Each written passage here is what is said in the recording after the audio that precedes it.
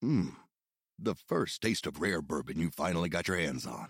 That's nice. At Caskers.com, we make this experience easy. Caskers is a one-stop spirit curator with an impressive selection of exclusive, sought-after, rare, and household names in the realm of premium spirits and champagne. Discover the top flavors of the year now by going to Caskers.com and using code WELCOME10 for $10 off your first purchase.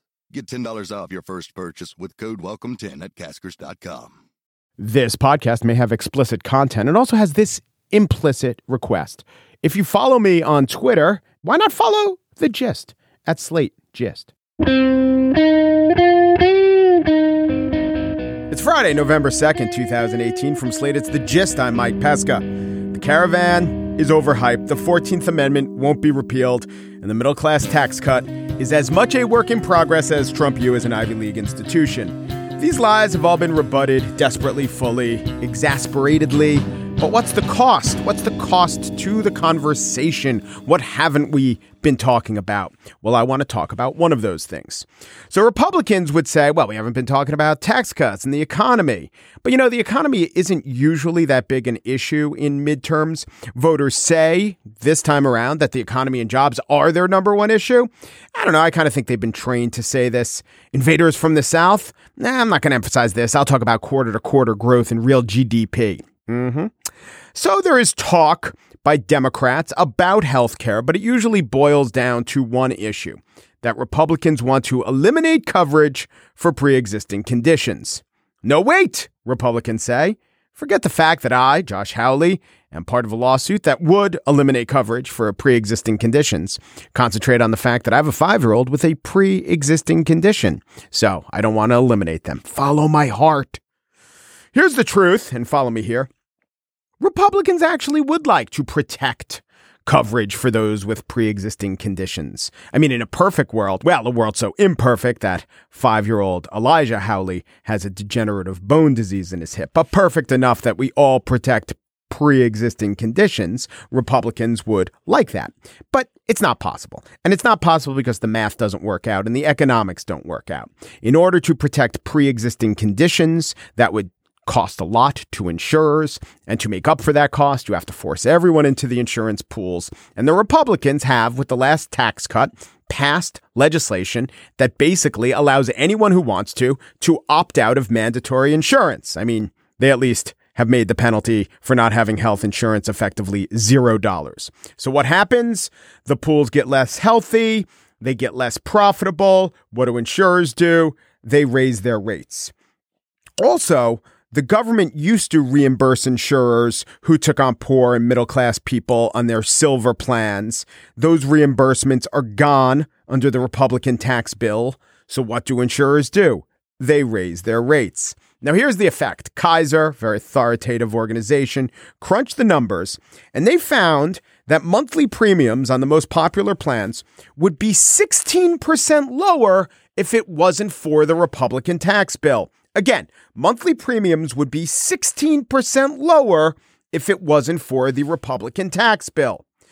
I guess it's maybe a hard argument to make in a debate or a campaign. I mean, there is a lot of noise out there, and debating your premiums would have been lower. It's a hypothetical. It doesn't grab you in the gut like your premiums are exploding and here's the villain. But it's true. In the specific, without the Republican tax cuts, the most popular plans would have gone down by 16%. Yeah, but on the other hand, caravan, there's a caravan. On the show today, I spiel about the great economic numbers. And I guess they are pretty great. I'm not going to lie about that. Others might. But first, he is the cleverest of writers. He's Simon Rich. He doesn't just make jokes, he creates worlds. And then, are you ready? He populates those worlds with jokes. He is the author of Hit and Misses, and he is here to discuss historical horse fits of pique.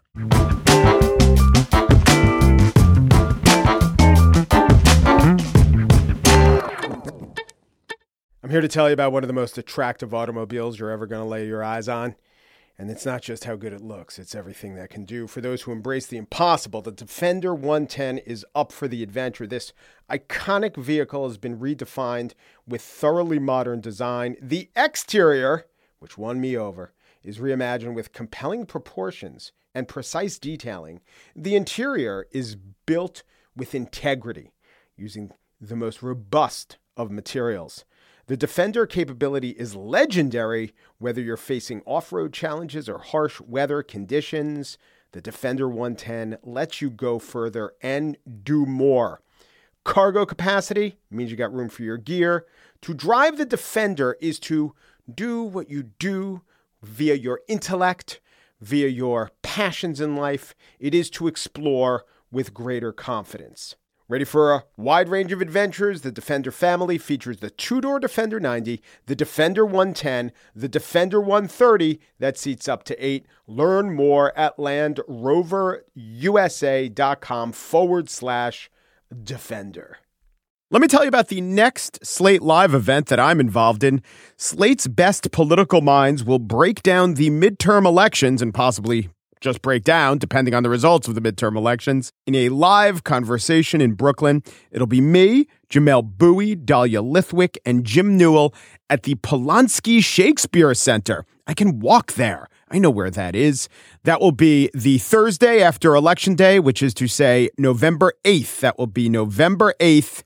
Join us for the lively recap discussion. We'll take your questions too. Go to slate.com/live for tickets to that event.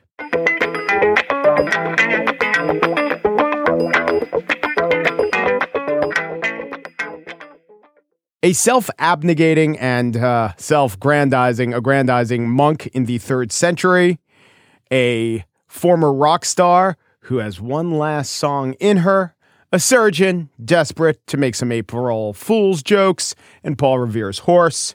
These are all, of course, the worst series of clues in the last round of $100,000 Pyramid. No, they're not. They're characters in the new book by Simon Rich, Hits and Misses. I like this subtitle. The subtitle is Stories. Doesn't do too much. Tells it like it is. The cover of the book says, he's a comic godsend. That's a Conan O'Brien quote. Hello, Simon. How are you? Good. Thanks so much for having me. Absolutely. Love the book, just like I love the last one. Now, I know it's a terrible question to say how you get your ideas. I don't want to exactly ask that, but I heard you or saw or read an interview with you where you talk about essentially you do some amount of crowdsourcing to figure out what ideas to pursue. Is that right?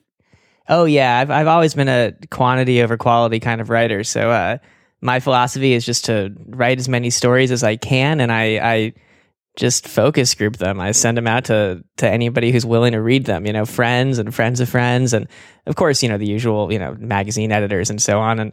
And then people like them. I kind of keep them around, and otherwise I throw them in the garbage. Are they always right? I mean, if 10 people, including one of whom you're married to, is like, I don't think the story's very good, then, it should teach you something. Yeah, that's true. But what about just even pursuing an idea, taking it from concept to fully fleshed out story?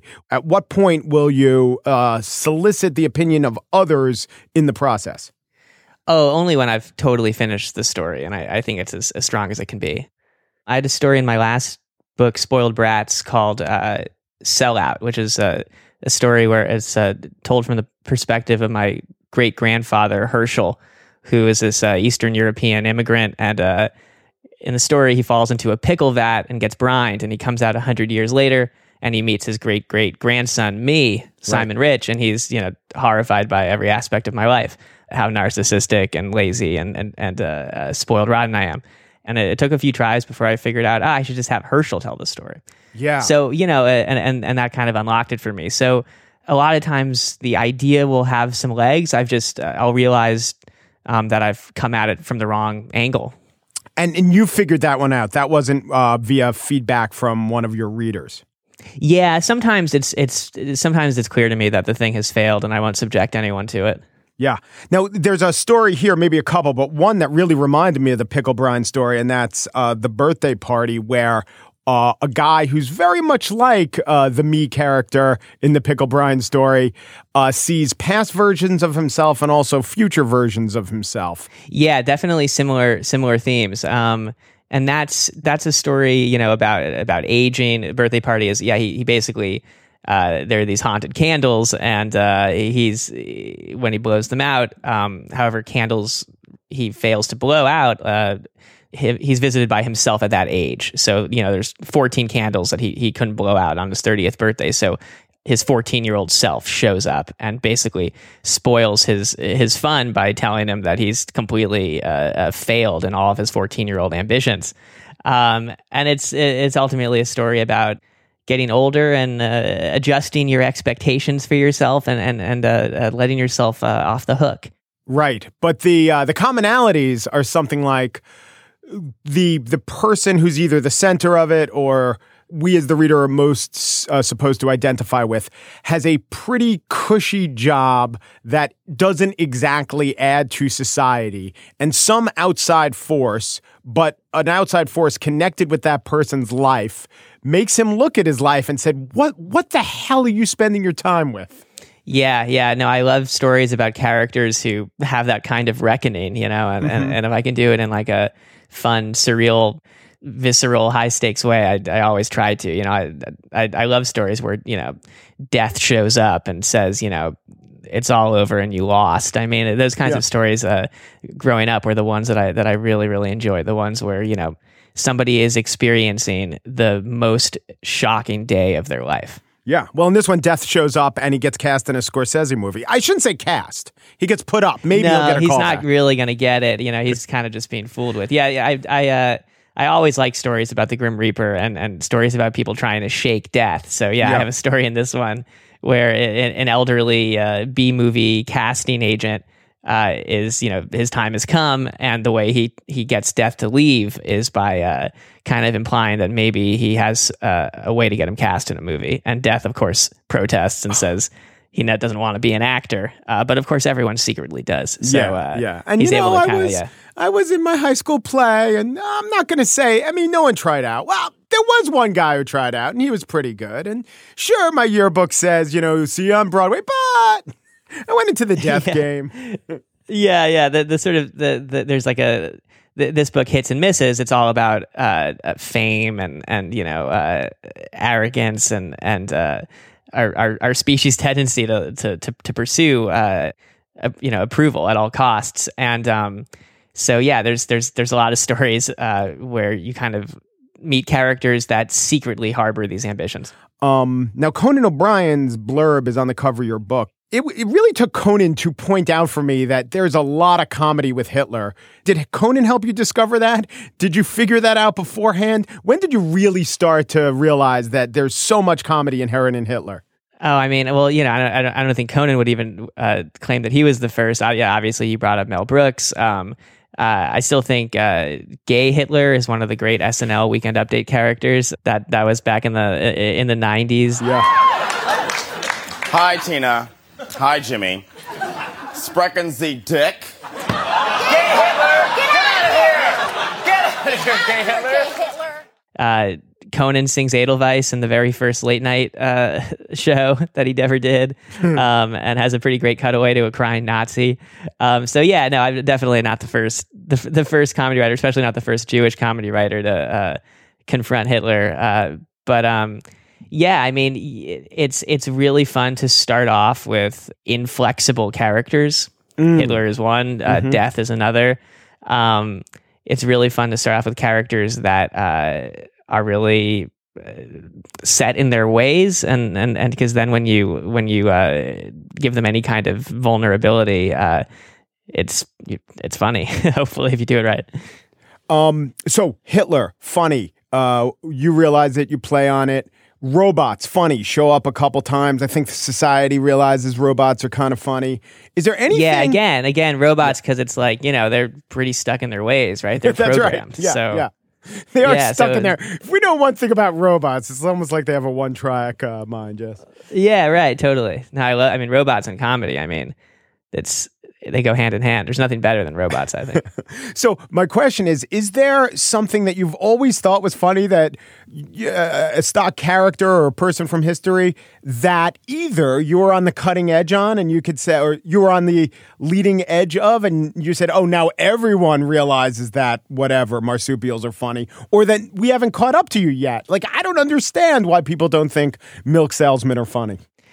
Yeah, I don't know. I don't know if I'm ahead of I feel like I'm behind the game on so much of this. It's like I'm pretty old fashioned in a lot of my comedy tastes. I think horses are really funny. Horses are funny. But I'm not. I've got a horse story in this collection from the point of view of Paul Revere's horse, and he's really bitter because Paul Revere got all the credit for the midnight ride, and it makes sense. He feels like he deserves more credit for the ride because he's the horse and did all the riding. Yeah. But it's a sort of bitter tell-all memoir from Oatsy the horse's point of view. So I'm doing bitter horse humor, but it's 5 years after BoJack, so I'm not exactly like reinventing the wheel here. I notice everyone in your book who consciously tries to be funny pretty much gets slammed for it, and I wonder why that is. Yeah, no, that's true. I always have been attracted to characters that just know less than the reader, I think is what it is. Like growing up, there were a lot of, both in terms of what I would read and also in terms of what I would watch on TV, especially in the 1990s, there were a lot of sitcoms that featured extremely witty characters. And they were often putting each other down or making witty observations that were like stand-up comedy level observations. Right. And I never related to those characters. I always related to the characters like Homer Simpson that knew less than they should.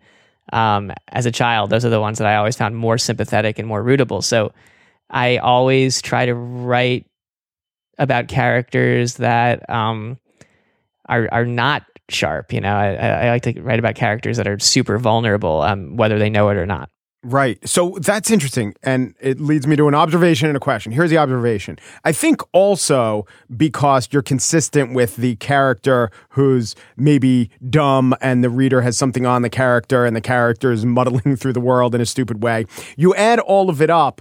You're telling me something about your worldview. And I don't know, maybe you admire a show like Frasier or, Noel Coward or something that's, specifically trying to be witty. But tell me if I'm wrong, it also seems to me not to be your worldview. You don't look at the world as essentially, authored by characters or people who really have it all together, and that's the driver of why things happen. Yeah, no, I think that's very accurate, and of course, I have respect for Oscar Wilde and you're not here to shit all over Oscar Wilde. Good to know. Yeah, and I love Frasier, but it's and also, by the way, like the characters on Frasier are extremely vulnerable, and right. And you're still ahead of them, even if you're not intellectually more advanced than they are. You're still completely ahead of Niles as much as you're ahead of Homer Simpson, just in a non-intellectual way. But yeah, growing up, I was always suspicious of people who, authority figures who said that they knew it all and that they had everything solved and figured out in their head, and I still am. And I think that our ignorance as a species is eternal, and so is our arrogance and our confidence, and I think that's a really funny thing to play with. Yeah. And the last story I want to ask you about is the foosball championship of the whole entire universe, in which an 11-year-old, Nathaniel Rich, takes on his 7-year-old brother, Simon Rich. And I just wanted to tell you, I gave this book to my son, who is 11 years old and has a younger brother. His younger brother is 9. And my 11-year-old read it, and he loved the Paul Revere story. He understood why, of course, he understood why it was funny. And he read this, and he totally accurately recounted the details of the story. And I said, what made it funny? And he paused and he said, I don't know. It just seemed mostly accurate. Oh, that's great. That's great. That's awesome. Yeah. So that's a story told from the point of view of the foosball players themselves, largely. Yeah. And they are, they have the misfortune of being on Simon Rich's team. And 7-year-old Simon Rich is this horrible, sore loser who loses to his older brother every single time and takes his anger out physically on the players. So not only are they losing, but they're like literally, constantly being dismembered and paralyzed by their maniacal 7-year-old coach. It was a lot of fun to write and very, very autobiographical.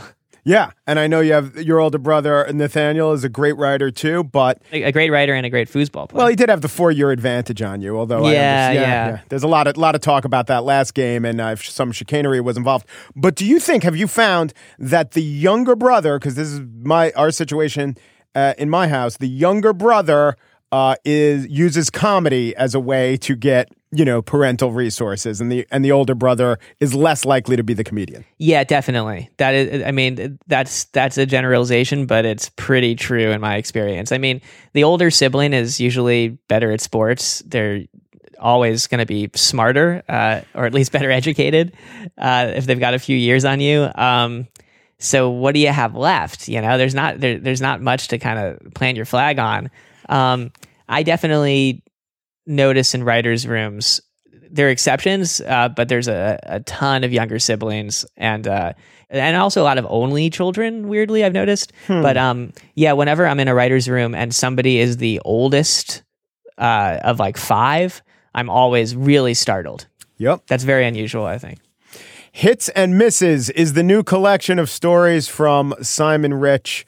Thanks a lot, Simon. Yeah, of course. Yeah, anytime. Thanks for having me.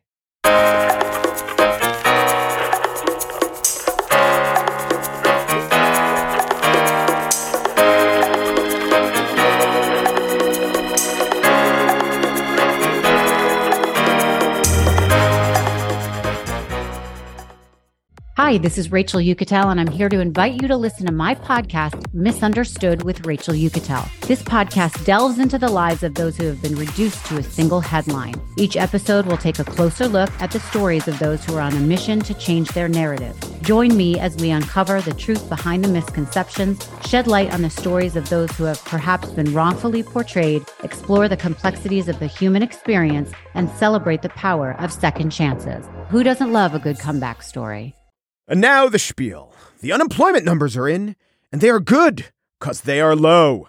Out today, strong economic numbers. October jobs report was just out this morning. 250,000 jobs added. Wages are up. Unemployment holding at 3.7%. That's good news. And that's CNN there, essentially echoing what everyone's saying. Woohoo, the economy is really cranking. You don't need me to tell you this. You heard it today from every outlet, from Fox to the New York Times. I'll quote the Times. The numbers offered are another reminder of the labor market's persistent strength. Indeed. And if we're being fair, much of the media has noted the same thing for months. Here was Al Jazeera back in July. A growing economy and rising employment numbers, even in manufacturing, is cause for celebration and a hastily scheduled presidential appearance. I got to hand it to us. I got to hand it to businesses. I got to hand it to him. Do I got to hand it to him? Well, he would like the credit. By historical measures, we are in fact living in good economic times. I am not above giving credit. You know who is? He is. Back during the election, he didn't even cite the unemployment numbers. He called them a hoax and a scam. Maybe because they weren't actually that bad back then. He instead talked about labor force participation. Here's how he framed it. Right now, 92 million Americans are on the sideline outside of the workforce, and they're not a part of our economy. It's a silent nation of jobless Americans. And look no further, and I mean no further. All you have to do is look at Flint, where I spent a lot of time, the city of Flint. Yeah, Flint, as he's called. Flint Donald. That's practically the guy's name. What, you thought Michael Moore was the New York blowhard from Flint? No, it was Donald Trump. On election day, here are some stats. On election day, the Flint unemployment rate was 8.7%. The last number, the most recent number that I can find for Flint, has an and it's from a couple months ago, has an unemployment rate of 7.9%. That is an improvement.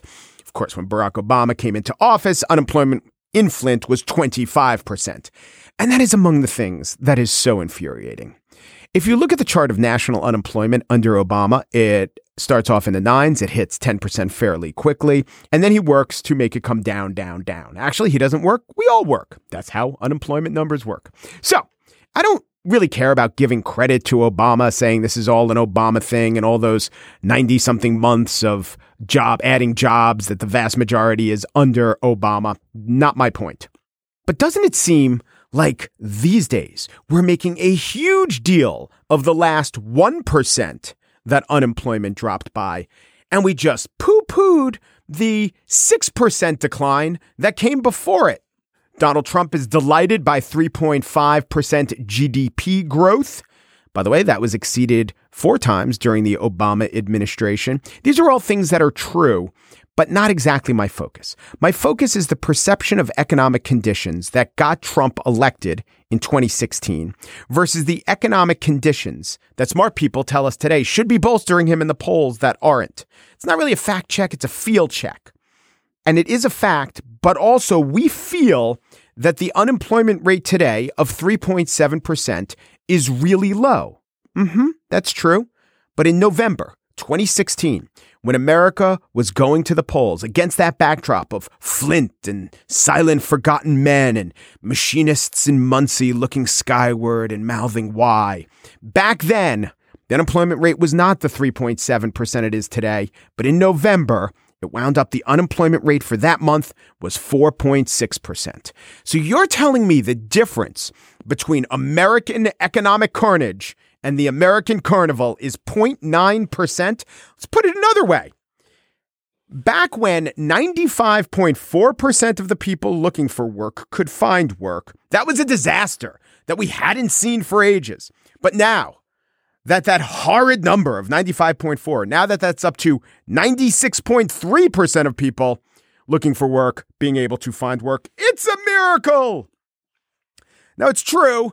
Maybe Americans didn't know what the unemployment rate was in November, and a month before it was 0.3% higher.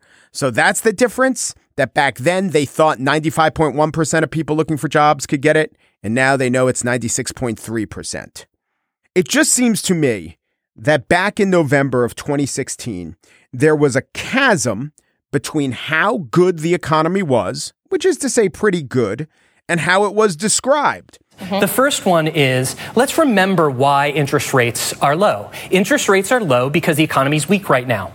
And with a weak economy, it's hard for small businesses to grow. So that's one thing that I would caution.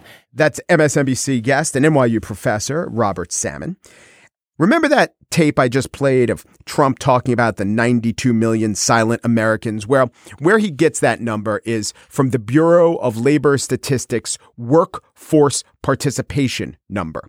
Today, Neil Irwin of the New York Times, and I quote him because the Times is fair and accurate, tweeted this: unemployment rate is unchanged, but that's masking a nice 0.2% bump in labor force participation. Good news. It is good news. Labor force participation, what Trump was pointing to, is now 62.9%. And last month it was 62.7%. Let's go back to those desiccated days of 2016 when Trump ran against the economy. It wasn't his economy of 62.7 and now 62.9% labor participation. It was, I'll read you month by month in 2016. Exciting radio. You ready? 62.8, 62.9, 63, 62.8, 62.6, 62.7, 62.8 for 2 months, then 62.9, then 62.8, then 62.7, then 62.7. In other words, it hasn't changed. It's the same. Labor force participation, Trump's preferred number, is the same. The economy that Trump ran against was, if we were being fair, it was good and getting better, but we weren't being fair. Here's a 2016 MSNBC interview with investor Bill Flickstein. It took a year to peak out. So now the monetization that drove the market to the moon has been out of play. The amount of GDP activity we got as a consequence of those things has washed through. The economy wasn't that great that last year. The economy is going to get weaker because these financial markets are going to feed back into the economy. Remember, it's the Fed that tried to make the market go up to help the quote-unquote portfolio balance channel. Well, it's going to unbalance on the way down. And look, every network airs guests that say things that fit in with their worldview and maybe not the facts. But MSNBC treated it like that was the fact. Every news outlet did. That was just the fact. The overwhelming narrative in 2016 during the election, the economy was hurting. I could have played 4,000 clips of guests on real news outlets saying the economy's not good. We all know it's not good. And everyone would nod their heads and say, oh, yeah, it's not good. But that's not accurate. Or let's put it this way. If it's more accurate today than it was then, it's at most 0.9% more accurate. What has really changed a bit of an unemployment downturn. Corporate profits are doing better. That is true. I think the main thing that has changed is this. We no longer have one major political party shit-talking every economic accomplishment of the other. But also, let's blame the Dems, or let's credit the Dems. I don't think it's wrong for the Dems to have talked about different definitions of economic success other than GDP growth and unemployment. Right back then, they were talking about distribution and equality and who was benefiting from the growth. The Republicans have almost always defined economic success as growth. And I think the society agrees with them, at least in terms of perception. Look at the polls. Recent polls show that 63% of Americans today say the economy is good or excellent. Back in 2016, that was 32%. So you're telling me that a 0.9% decline in unemployment is what makes the American opinion on the economy go from a large majority saying poor to a large majority saying good. Clearly, we allowed a false economic narrative to take place. We told ourselves the economy was worse than it was. To say otherwise, well, then we'd have been deluded. Or maybe we were so privileged we couldn't see it. Or it just didn't seem safe. To be fair to us, things were bad for a long time, and when they got good, it took a while to recognize it. Or to say, wait a minute, things seem pretty good, then we were out of step with our fellow American, that machinist from Muncie I talk about. And then all the talk of economic anxiety, which went unchecked and was nodded as if it was accurate, it became economic anxiety. And then one candidate was able to run on that, or really run on racism, and we called it that, and it gave him pretty good cover to get elected. I think there are totally legitimate questions about equality and distribution, but what I think happened in 2016 is that the Democrats introduced those issues. The Republicans, not just Trump, Rand Paul and Jeb Bush, they capitalized on them. The media broadcast out this concern so many Americans left behind, and the public in general came to believe a story about the overall economy that was out of step with the way Americans have always thought about the overall economy, which is if unemployment's low and the GDP growth is pretty good, then the economy's good.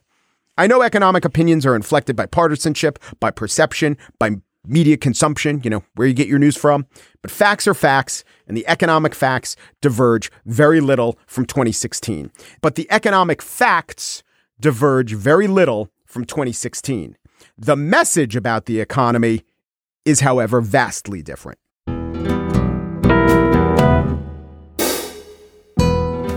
And that's it for today's show. The Gist was produced by Pierre Bien-Aimé and Daniel Schrader. Their productivity is soaring. It's up 0.9%. It's a bold new day in listening to things on earbuds.